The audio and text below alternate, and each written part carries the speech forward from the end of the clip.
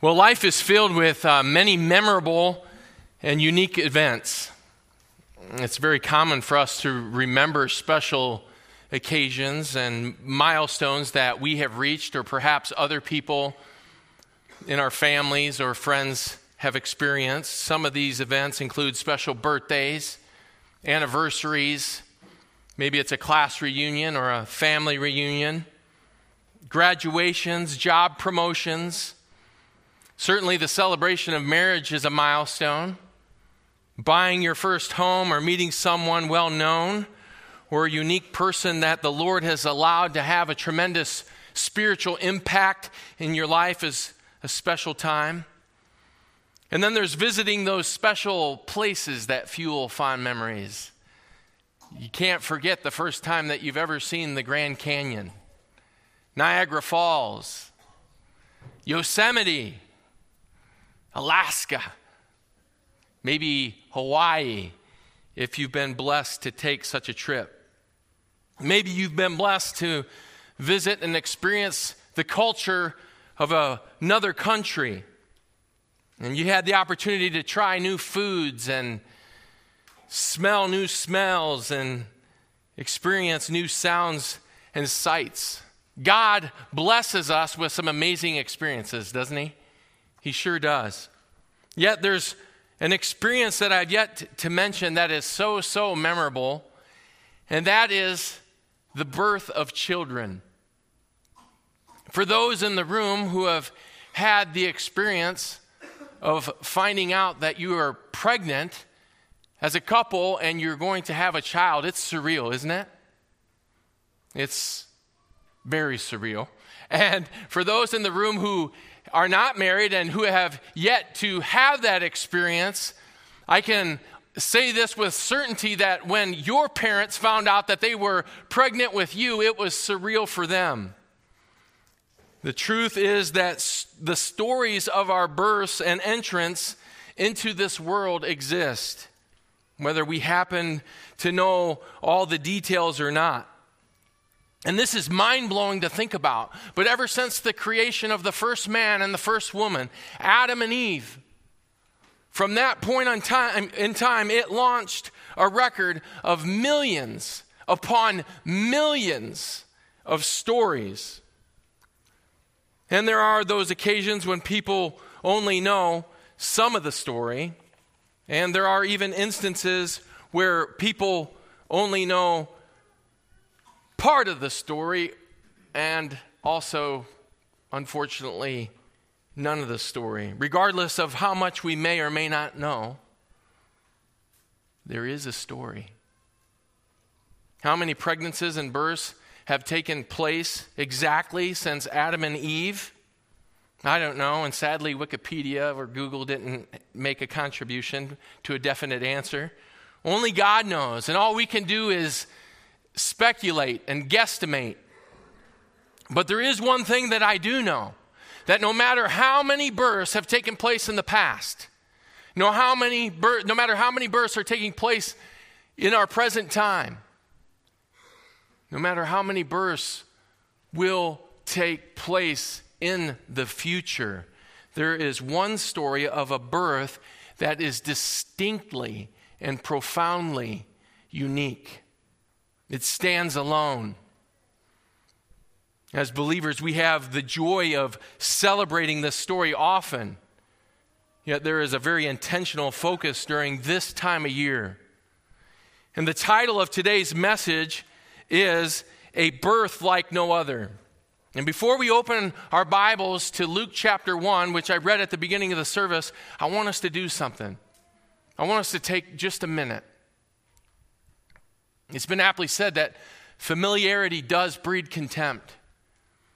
And it could be possible that you are someone in this room that has heard this account numerous times before. It's also possible that there could be somebody here in this room today that's hearing the story for the very first time. Regardless of where you're at, I want us to be ready. I mentioned that the story is distinct and that it's profound, but it's so much more than that. It's radiant. It's glorious. It's mind-blowing. It's mind-numbing, really. This story will serve as fuel to the lampstand of our worship this week. Let's ask God to illuminate our understanding. Let's take a moment to cleanse our hearts and cleanse our minds from the distractions of this world and to focus on what He would have for us here today. That we wouldn't be hindered from seeing the splendor and the glorious reality of who He is. Let's just take a minute. Pray to yourself. Silently pray to God by yourself. To God, asking Him to just bless us with insights in His Word. Let's pray.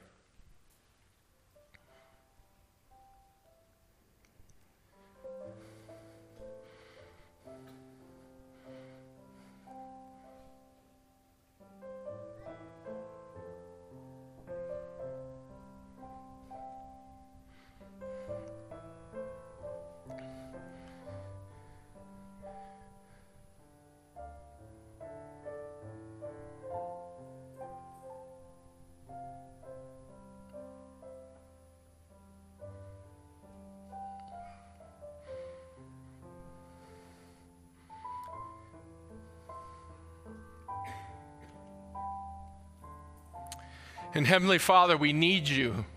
I need You. Help us to see with clarity. Help us to see with precision. Help our hearts to be engaged with Your Word. Father, You desire for us to know You. You want us to have a deep and abiding personal relationship with You. And You want us to grow. You did not save us that we would stay the same. You want us to grow. You want us to grow in Christ, in Christ's likeness.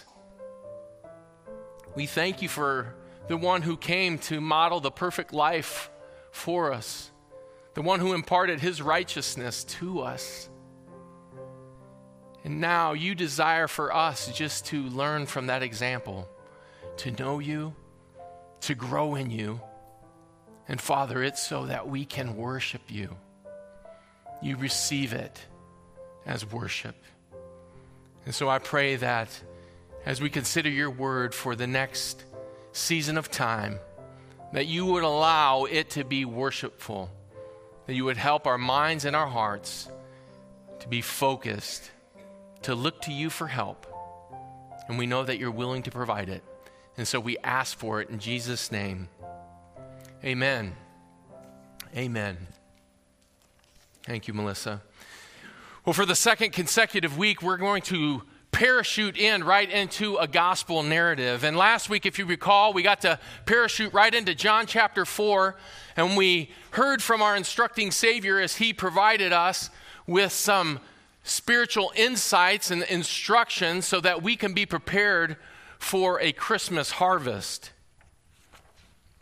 And there was a focus or an emphasis on how we can be prepared to impact others with the gospel. This week's gospel narrative is different. And there's a different emphasis that comes with it. The focus will be on our personal worship of the Savior. And as your bulletin indicates, we're going to consider 3 reflections in the Savior's story that will fuel our worship of Him. Reflection number 1 involves the angelic announcement. Reflection number 2 focuses on the encouraging Elizabeth. And reflection number 3, the mesmerized mother. 3 reflections in the Savior's story, a birth absolutely like no other, that will help us to engage, that will fuel our hearts to worship Him. And what do I mean by worship? Well, as I prayed moments ago, God wants us to know Him. He wants us to know Him personally. And this is John 10:14 language all the way. Christ says, I am the good shepherd, and I know my own. And my own know me. How does this work out practically? Well, the Word became flesh and dwelt among us. And so we know him as we engage the Scriptures. We get to know him as we draw close to our Bibles. As we pursue him, it allows us to know him and have a deeper personal relationship with him. We also draw near to Christ by engaging in prayer, by sharing our hearts. He wants us to share our struggles with him. Hebrews 4:15, right? We have a great sympathetic high priest who knows the struggles, who walked this earth, who ordained the struggles that you and I face. He knows the struggles, and he wants us, as 1 Peter 5:7 says, to cast all our cares upon him because he cares for us. Well, finally, if we do know him, we are going to grow in him. Our knowledge, it doesn't stop at a knowledge of him. It connects with growing in Christ. It's an application of that knowledge that allows us to grow spiritually. And as 2 Peter 3:18 reminds us, actually it commands us to grow in the grace and the knowledge of him. And I'm not sure if anyone has ever shared this with you before. But did you know that every command in the entire New Testament, every command that I'm aware of in the entire New Testament is designed so that we can be conformed to Christ's likeness? The commands are designed to help us grow and mature in the image of Christ. And spiritual growth involves the life application of our knowledge. And if we know him personally, if we grow in him spiritually, this will allow us and equip us to worship him wholeheartedly and spiritually. Our knowledge of Christ and our growth in Christ provides fuel for our worship. And as Romans 12:1 shares, we can actually present our bodies as a living and holy sacrifice to him. Which is what? What's it go on to say? Which is our spiritual service of worship.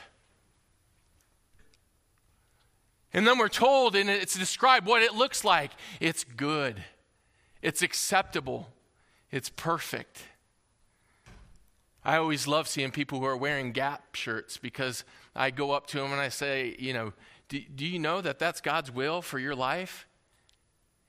And they of course they look at me like I'm totally crazy, right? Like, what in the world is he talking about? I said, yeah, it's God's will, good, acceptable, and perfect. And that word perfect, it actually means complete. There's a wholeness there. It's mature. That's God's will as we present our bodies as living and holy sacrifice. And when we're spirit-led, it leads to joy and growth that produces worship. And when we're led in the flesh, and it's a have to, not a get to, it's a have to, that leads to drudgery and bondage, and that does not worship God. And this is why the Lord distinctly shared that whoever worships God must worship him in spirit and in truth, right? Spirit-led knowledge, spirit-led growth leads to spirit-filled and wonderful worship. Well, we want our worship to be biblically defined, and I hope that knowing and growing and worshiping blesses you. And that is a mini sermon inside our sermon today, but it's important for us to know and understand how our Christian lives worship God and how they function practically. And let's get started with our first reflection. And I'm calling these reflections because we're considering the broad scope of what each of these passages, what each section can offer us to fuel our worship of Christ. A reflection does what? It allows us to see something. And each of these reflections will allow us to see Christ in the story of his birth, a birth like no other in greater detail. Reflection number 1, the angelic announcement. Starting in Luke 1, verse 26, it says this. In the 6th month, the angel Gabriel was sent from God to a city of Galilee named Nazareth, to a virgin betrothed to a man whose name was Joseph, of the house of David. And the virgin's name was Mary. Luke chapter 1 introduces us to God's messenger, the angel Gabriel. And Gabriel had already paid a visit to Zacharias and Elizabeth earlier in the chapter. And some of your translations, the word translated Zacharias, the name Zacharias can also be translated Zechariah. So depending on which translation you have, you might see it as a different name. And I just thought that would be worth mentioning. But this angel appears to Zacharias, who is married to Elizabeth, the eventual parents of John the Baptist. And as verse 6 and 7 indicate, Zacharias and Elizabeth were God-fearing people who honored the Lord with their lives, but they were incapable of having children. And verse 18 indicates that they were advanced in years. And so when the angel Gabriel showed up to let Zacharias know that Elizabeth was going to have a child and that they were to name him John, Zacharias lacked faith, didn't believe him. It was almost this Sarah-like response. Though it doesn't say that he laughed, he doubted. As a result, he was not permitted to speak until after the birth. Now, Gabriel, who we are told arrives to see Mary in verse 26, shares that it was during the 6th month. It wasn't the 6th month of the year. The context indicates it's the 6th month of Elizabeth's pregnancy.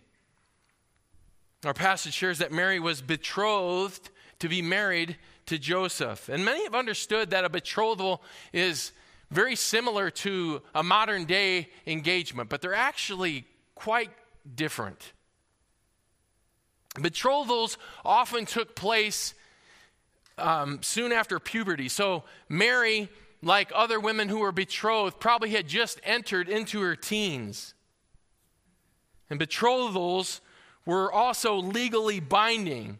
And although sexual relationships didn't happen or weren't permitted until marriage, there was a legal aspect. How so? Only a divorce or a death could sever the binding of a betrothal. Even in the case of death of the male, the unmarried woman would still be considered a widow. So, as we can see, modern engagement is not a fair comparison. So let's hear what the angel Gabriel had to say in this angelic announcement. Verse 28 says, "And he came to her and said, 'Greetings, O favored one, the Lord is with you.' But she was greatly troubled at the saying and tried to discern what sort of greeting this might be. And the angel said to her, 'Do not be afraid, Mary, for you have found favor with God. And behold, you will conceive in your womb and bear a son, and you shall call his name Jesus. He will be great and will be called the Son of the Most High. And the Lord God will give to him the throne of his father David. And he will reign over the house of Jacob forever. And of his kingdom there will be no end.'" Gabriel comes to meet Mary, and I don't know what your experience has been like with angels in the past, but I imagine if one did pay you a visit or would pay you a visit, that it might just instill a little bit of fear in us, right? And probably get our attention. Well, thankfully, Mary is a little bit afraid, on her heels. But Gabriel speaks and encourages Mary with a gracious greeting. He says, "Greetings, O favored one, the Lord is with you." And these Greek words can be translated highly favored. Mary is highly favored because she's a recipient of God's grace. A similar combination of these words is found in Ephesians 1:6, where it's translated his glorious grace, which has been freely given to us. And though some suggest that Luke implies that there's a certain grace that took place because of Mary's character, the parallel in Ephesians 1:6, the only other occurrence of these Greek words shows that the grace in view here is that which is given to all believers apart from anything meritorious that they can bring to the table. Mary was a sinner saved by grace, but this also shouldn't inhibit us from recognizing the special favor that God ordained for her in giving her the opportunity to give the birth to the Lord Jesus Christ. And verse 30 clearly states that she found favor with God. And so if you were like me and you grew up indoctrinated into the Roman Catholic Church, this passage is what serves as the platform for Mariology, which sadly and destructively led to the aberrant theology about her. How bad is it? Mary has been elevated to the level of being a co-mediator and co-redemptrix equal with Christ. And so sad and so unbiblical. Yet we should praise God that he has allowed us to understand exactly what the Bible's teaching. The reason his favor was with Mary was only because she was given a very special assignment. The Lord is with you also recalls the favor the angel of the Lord addressed Gideon to assure him of God's help in the assignment that he was about to receive back in Judges 6:12. And I'm thankful that the Lord's favor was with Mary. But I'm also thankful that the Lord's favor was with Noah and all of his family, who, because he found favor in God, that's one of the first people I'm going to give a hug in heaven, is Noah, right? He found favor in the sight of God, and it spared the entire destruction of the human race. But I'm certainly not going to pray to Noah or allow him to rise to the level of Christ. And the reality is that if Mary could come back today, she would rebuke everyone. Be convinced, she would rebuke everyone that would allow her name to be elevated and worshiped, especially to the point that it has come to being equal to Christ.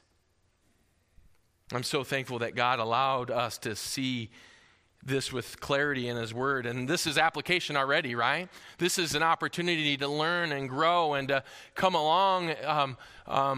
Roman Catholics that especially need the gospel, that need to be freed from sacramental captivity and false teaching. Well,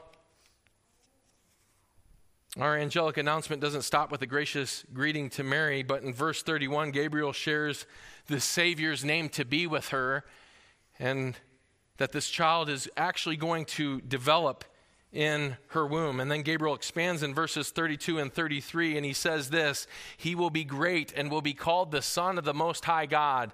And the Lord God will give to him the throne of his father David, and he will reign over the house of Jacob forever. And of his kingdom there will be no end. I love that. Another neglected aspect of this passage is the great significance of Joseph's lineage to the kingly line of David. And although Joseph was not going to be Christ's physical earthly father, his adoption of Jesus into his family is actually what gave him a legal connection, a legal heir to the throne, to the Davidic throne. While Joseph provided this, the physical right and descent from David came from Mary, his mother. And as Pastor MacArthur shares, in every legitimate sense, both legally and physically, Jesus Christ was the son of David and born to be Israel's true king. And someone might ask, well, if Joseph and Mary were of a kingly line, if they were truly of the Davidic line, then why were they so poor? That's a good question. But there's an answer. Both Mary and Joseph were descendants of King David, who reigned almost 1,000 years earlier, but that the royal succession was actually broken when King Herod usurped the throne, okay? And so we get to blame the Herods, and that is why Mary and Joseph were so poor. But even with the throne usurped, God's ordained plan kept the Lord Jesus Christ's physical and legal lineage intact. And Christ's descent from King David is something that's recognized throughout the New Testament, and we even see glimpses, and he's called Son of David. Bartimaeus, the blind man, in Luke 18, he cries out and he says, Son of David, have mercy on me. As such, Christ was the lawful heir to the throne of Israel, and this is why Scripture declares him as the King of Kings and the Lord of Lords. And as one might imagine, this was overwhelming for Mary to be taking all this in, and her Jewish background may have instructed her a little bit, but how would she give birth as a virgin? And she even asked this question in verse 34, and Mary said to the angel, how will this be since I am a virgin? And the angel answered, the Holy Spirit will come upon you, and the power of the Most High will overshadow you. Therefore, the child to be born will be called Holy, the Son of God. And behold, your relative Elizabeth, in her old age, has conceived a son. And this is the 6th month with her who was called barren. For nothing will be impossible with God. This is a divine miracle. Of all the New Testament miracles, the virgin birth of Jesus is the most controversial. And at the turn of the century, some scholars even promoted the idea that the word doesn't necessarily have to mean virgin. It can actually just mean a young woman, and they really tried to push that. But its principal meaning and what God intended is that it does mean virgin. And even if the word virgin were not found in the text, how can we dismiss the conceptual implication that Mary is asking when she finds this out and then says, how can I conceive in my womb, when basically she was saying, I haven't been with a man yet. And Gabriel understood what Mary was asking, and he answered, the Holy Spirit will come upon you, and the power of the Most High will overshadow you, so that the Holy One to be born will be called the Son of God. The angel Gabriel was trying to help Mary understand that this was not going to be a normal conception through a normal biological process. Yes, Christ would go through the process of birth, and yes, he would be carried to a full-term pregnancy, but he was to differ from all humanity in that he would not have a human father. His conception occurred by the power of the Holy Spirit. And this was a miracle in the strictest sense. It was an act that only God could bring to pass. Only God alone could bring something out of nothing, right? We just go back to Genesis 1 and 2. Ex nihilo. Only God alone can bring life out of death. Only God alone can bring fertility to a barren woman. And yes, God can also send his Son into this world through a virgin birth. And how does Mary respond? There's no argument or refusal. She didn't express worry about what others might think, which you think she would be inclined to do. She didn't express doubt and need to be rebuked with an angelic gag order like Zacharias did earlier in the chapter. Mary responds in words of submission. I am the Lord's servant. May it be to me as you have said. What fuel this provides for our worship. Knowing God leads to growing in God. And he constantly is growing us forward. And this is true of believers in the Old Testament, and it's true of believers in the New Testament. And we see examples of this throughout the Bible. God calls Abraham. He goes. God calls Isaiah. Isaiah, here I am, Lord. God calls Daniel. God calls Mary. God calls the apostles. And they respond in faithfulness. They unispeak and all basically say the same thing. Here we are, Lord. Send us. And we also have some examples of disobedience, right? Everyone's aware of the prophet Jonah, who God called to go to the Ninevites.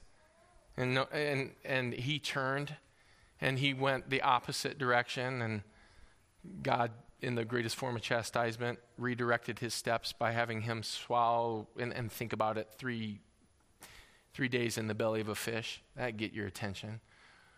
And Jonah was saying what? I know what you're going to do, right? I know what you're going to do, but he truly didn't understand God. He didn't know God. Now, to Jonah's defense, he didn't have access to the scriptures, all of the scriptures like we do today. He didn't know God's heart and his compassion that he had for the Gentiles too. And I'm so encouraged. I'm so encouraged by those who have responded in faithfulness at Cornerstone. We think about the Denny's in Czech Republic, and even the recent departure of Zach Riggs, right, up in Alaska, serving Samaritan's Purse, flying out to the bush, delivering supplies. I'm thankful, and for the many others in our church, some who are considering how God might send them out and where he might take them as well. And I'm thankful for all of those who are seeking to serve him right here in our very ripe gospel fields of Orange County. Well, we're studying 3 reflections in the Savior's story that will fuel our worship of him. Reflection number 1 focused on the angelic announcement. Reflection number 2 focuses on the encouraging Elizabeth. Verse 39, it says this, in those days Mary arose and went with haste into the hill country to a town in Judah. And she entered the house of Zechariah, or Zacharias, depending on your translation, and greeted Elizabeth. And when Elizabeth heard the greeting of Mary, the baby leaped in her womb. And Elizabeth was filled with the Holy Spirit, and she exclaimed with a loud cry, "Blessed are you among women, and blessed is the fruit of your womb. And why is this granted to me, that the mother of my Lord should come to me? For behold, when the sound of your greeting came to my ears, the baby in my womb leaped for joy. And blessed is she who believed that there would be a fulfillment of what was spoken to her from the Lord." Well, moms in the room that have had the joy of becoming pregnant and finding out the news that you were going to have a child, and we mentioned before that it is a surreal experience, and typically, there's such an excitement, especially if there's been a long desire, or maybe you've even faced some challenges in getting pregnant, and then you find out that you are pregnant. There's some excitement there that usually has you tell somebody, right? You want to let somebody know. Mary just found out from the angel Gabriel that her relative Elizabeth, who everyone thought was barren, is 6 months pregnant. So Mary arose to go see her. And the verse starts out by saying, in those days. And it seems kind of odd. It was like, she was so excited, why didn't she get up the next day? She did. I'll help you understand this. There's a great distance between Nazareth, where Mary was, and it's about 70 or estimated 70 to 80 miles to the land of Judah where Elizabeth was. And so it says, in those days, she couldn't get there in one day. It was going to take her a few days to get there. In those days of travel is how it can be understood. And verse 39 adds that she made haste. There were no cell phones for Mary to call or to text Elizabeth. There was no Facebook for her just to send a quick message to congratulate her on her pregnancy. There was no Google Plus or Skype. She didn't have a chance to tweet a twit or twit a tweet. And there's no convenient Snapchat. There was nothing available. If she wanted to tell her, she was going to have to go in person and share this news with her. And she couldn't wait to get there. And what did Mary just find out? She found out that she's going to give birth. She's going to give birth to the Son of God, and that she is going to become pregnant and conceived by the power of the Holy Spirit. There was some excitement to get there. She probably set the land speed record for a Jewish woman.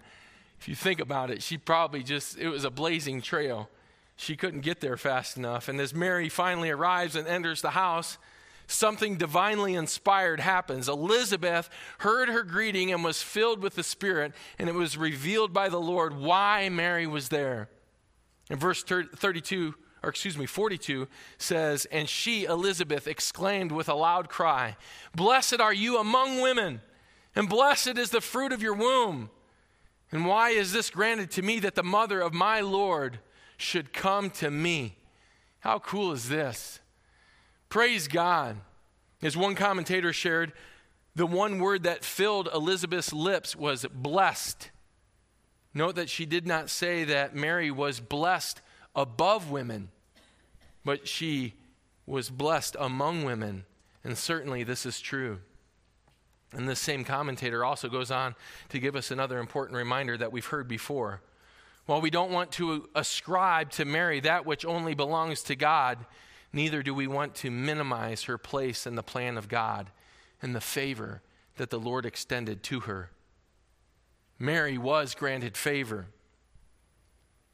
Yet we can also see that Joseph received favor too. But it doesn't come in this account. It comes in Matthew's account. In Matthew 1:18 through verses 25, it helps us see this. And starting in verse 18, and I'll read this quickly. "Now the birth of Jesus Christ took place in this way when his mother Mary had been betrothed to Joseph before they came together in marriage. She was found to be with child from the Holy Spirit, and her husband Joseph, being a just man and unwilling to put her out in shame, resolved to divorce her quietly. But as he considered these things, behold, an angel of the Lord appeared to him in a dream, saying, 'Joseph, son of David, do not fear to take Mary as your wife, for that which is conceived is from the Holy Spirit. She will bear a son, and you shall call his name Jesus, for he will save his people from his sins.' And all this took place to fulfill the prophecy that the Lord had spoken. Behold, the virgin shall conceive and bear a son, and they shall call his name Emmanuel, which means God with us. And when Joseph awoke from sleep, he did as the angel of the Lord commanded him. He took his wife, but knew her not," no intimacy, "until she had given birth to a son, and he called his name Jesus." Like Mary, Joseph received favor from the Lord when he became the adoptive father of the Son of God. Like Mary, he also received an angelic messenger to deliver the news. Like Mary, Joseph also received grace from the Lord to respond in faith to the special assignment that the Lord had given him. And it's so unique, and he immediately embraces the role and has a heart and a desire. His love for Mary was real.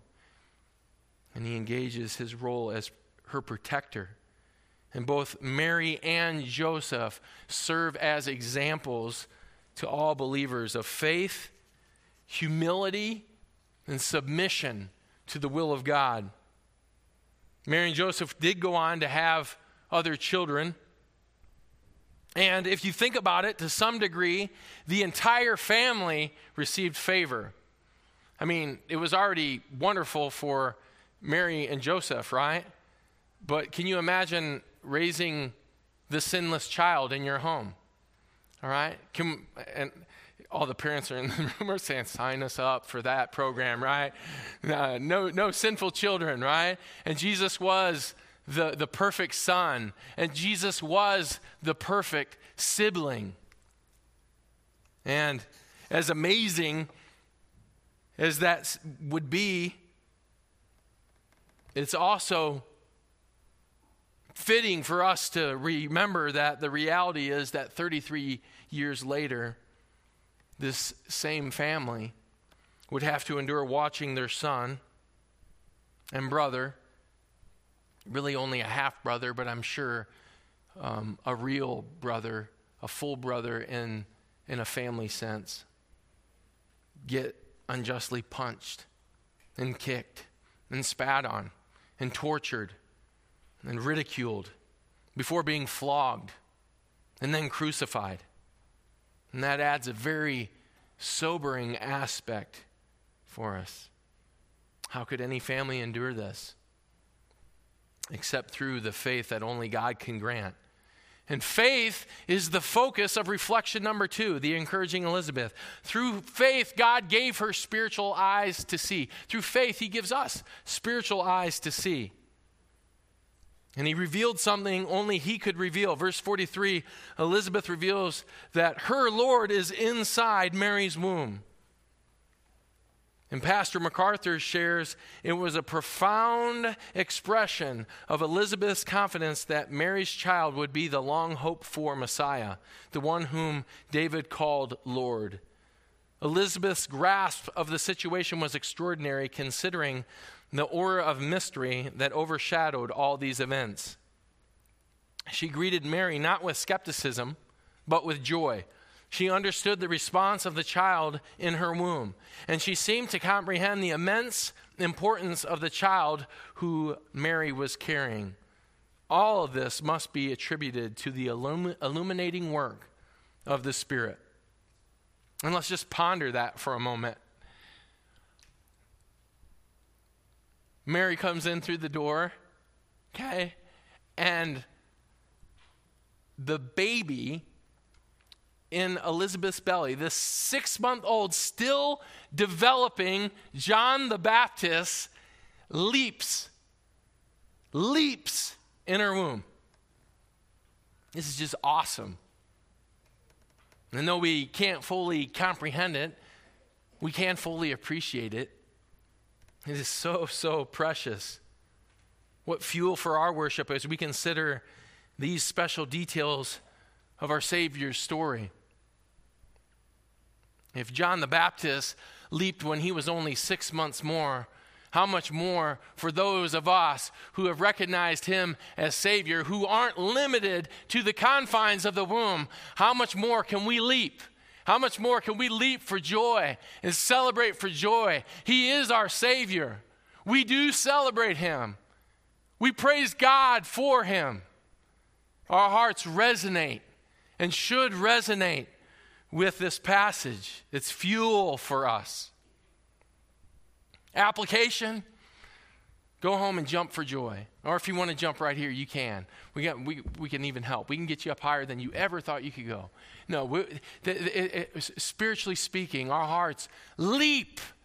They celebrate. And joy is a fruit of the Holy Spirit. Christ was John the Baptist's Savior, and it made him leap.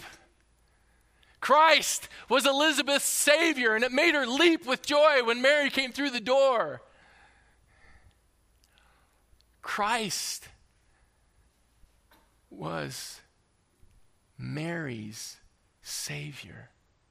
And not only did she leap to her feet, and then she did a 70, 80-mile sprint to go share this news and this excitement. He is our Savior. And let's leap for joy as we celebrate the reality. And I would just say this, that if in some way, if your heart doesn't leap for joy, if it doesn't leap, and there's no desire from within to celebrate the joy that comes during this season, it's worth a heart check. It's worth asking the question, has my heart been changed?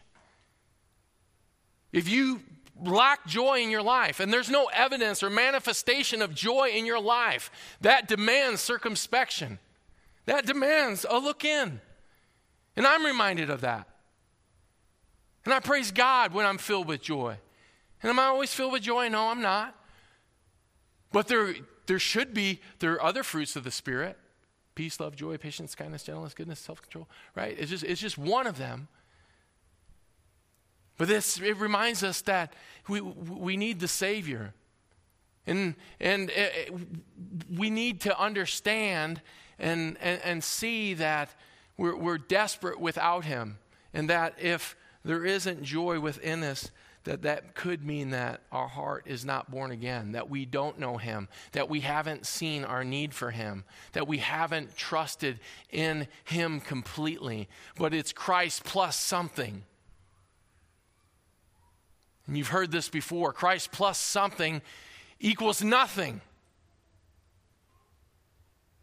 And Christ plus nothing equals everything.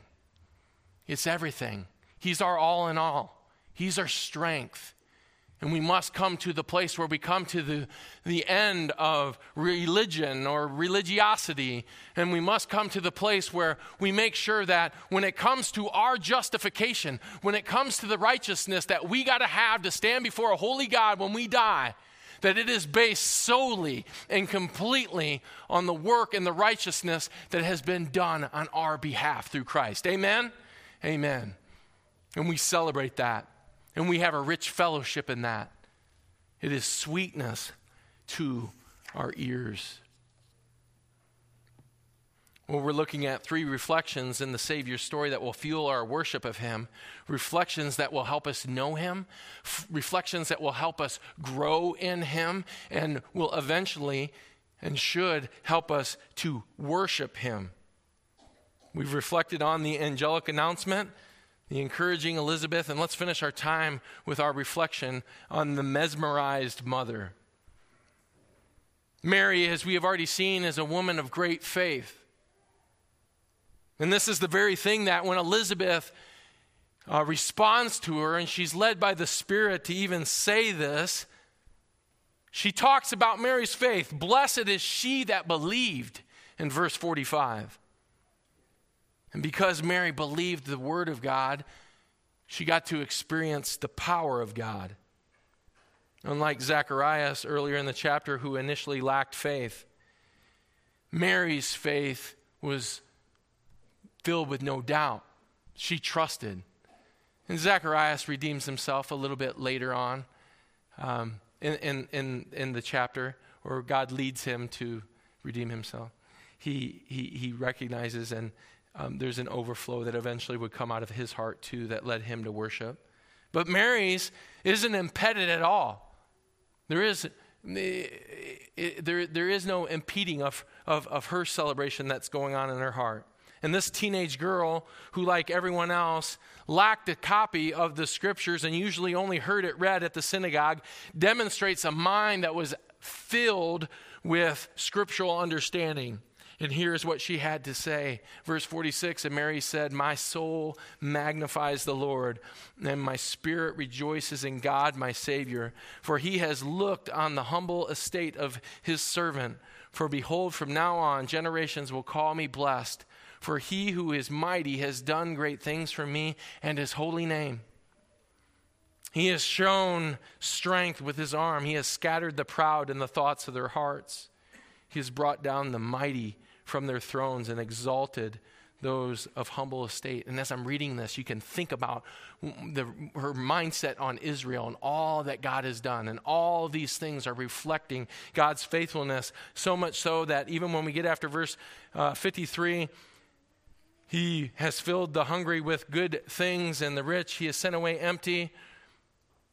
He has helped in his servant Israel in remembrance of his mercy, as he spoke to our fathers, to Abraham, and to his offspring forever. Her mind is captivated by the covenant promises that God has made. And here Mary worships God for all that he's doing for his people and all that he's done for his people, which we might include, it adds her.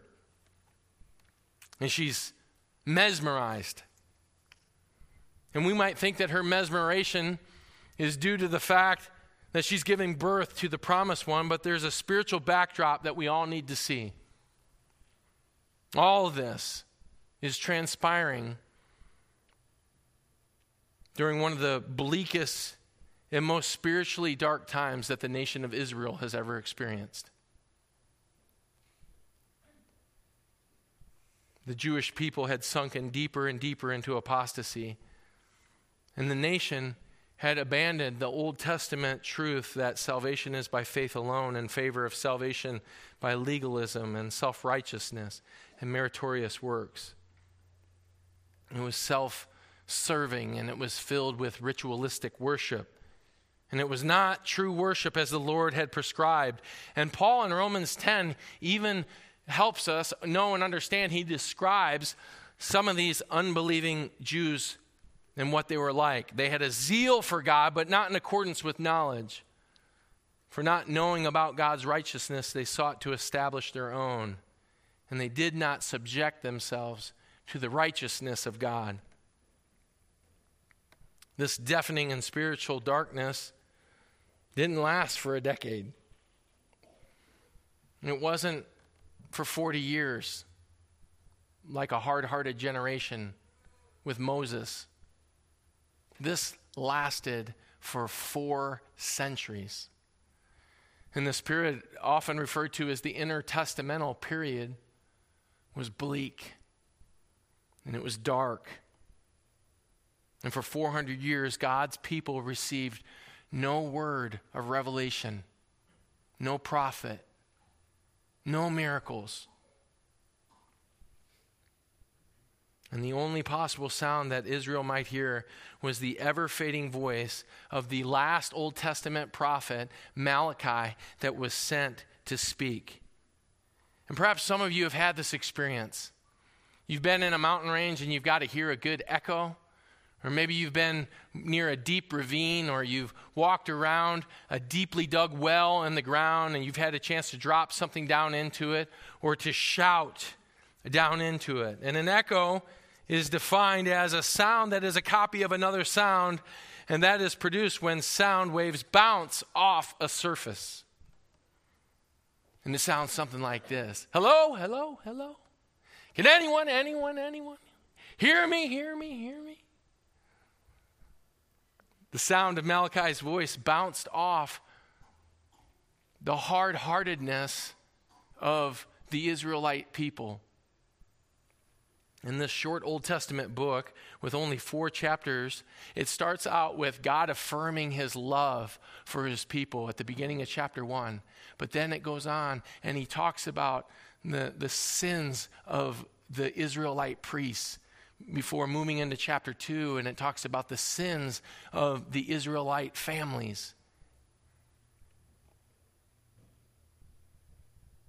Then chapter 3:1 says this: Behold, I send my messenger, and he will prepare the way before me. And this is speaking of who? John the Baptist, right? And the Lord whom you seek will suddenly come to his temple. The Lord Jesus Christ, the Messiah, the chosen one, is going to show up in whose temple? His temple. He's going to show up. And the messenger of the covenant in whom you delight, behold, he is coming, says the Lord of hosts. And this is the spiritual backdrop of the births that are taking place in Luke chapter 1. This is the spiritual backdrop as Zacharias and Elizabeth receive this announcement, because it's been silent, and there's an angel of God, a messenger from God that showed up, and there's been this drought, this 400 years of silence. And I can understand things from Zacharias' perspective. I don't know what my heart would have been like. I don't know how inclined I would have been to be able to receive that message. And it's also the backdrop for Mary and Joseph. And so it's no wonder that Mary is mesmerized. And Luke, the physician, who is known and has a reputation for taking such good details of his account in his gospel and in Acts. He was a physician, and we have those who are in our congregation who serve in the medical profession, and I can tell you this, I've never watched them work, but I know this about them, that they take copious notes, and they keep medical records. Why? Because it's of great significance, and medical records must be accurate when someone's life is on the line. How much more do you think Luke was striving when handling the birth announcement for the Son of God to write it down and get it right? Okay? No doubt he went straight to Mary, and he had conversations with Mary, and it was Spirit-led as he recorded this. And what Mary said is often referred to by theologians as a hymn because it's so worshipful. She says, "My soul exalts you," which reflects exaltations of God throughout the Psalms. She says, "For God has had regard for the humble state of his bondslave," which reflects Hannah's prayer in 1 Samuel 1:11. She says, "For behold, from this time all generations will count me blessed," reflecting Leah's words in Genesis 30:13. And there was nothing about her experience that would ever have her point the finger to herself. It was God who had shown her favor. It was God performing the miracles. It was God fulfilling the prophecy. It was God demonstrating his faithfulness to Israel. And she knew this. She knew this because she knew God. And what an example, not just to young ladies, but to all of us. I haven't shared this with Victoria yet, but I'm contemplating changing our daughters' names, Lydia and Sophia, both to Mary. Okay, so I don't know how she's going to receive it. And I had a conversation with Marcus Denny earlier this week, and we've been following, the Lydia, Sophia, Chloe, we're having a son, but he's going to name his girls Mary too. And we feel bad for y'all because you're going to have to figure out which Mary we're talking about. No, just kidding. Just kidding. In all seriousness, it's not about the name. It's not about the name, it's about the example. And we can learn and be encouraged by her example as she finishes this hymn by speaking of all the things that God has done. Verse 51, God has done mighty deeds with his arm, scattering those who are proud in the thoughts of their heart.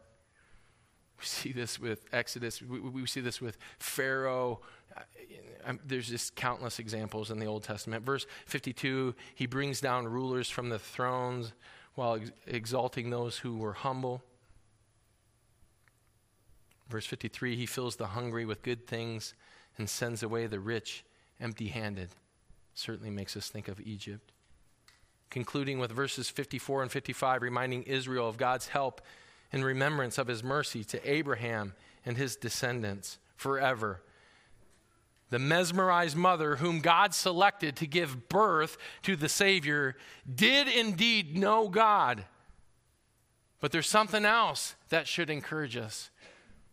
She knew this too. She knew that God knew her. God knew her. He noticed her.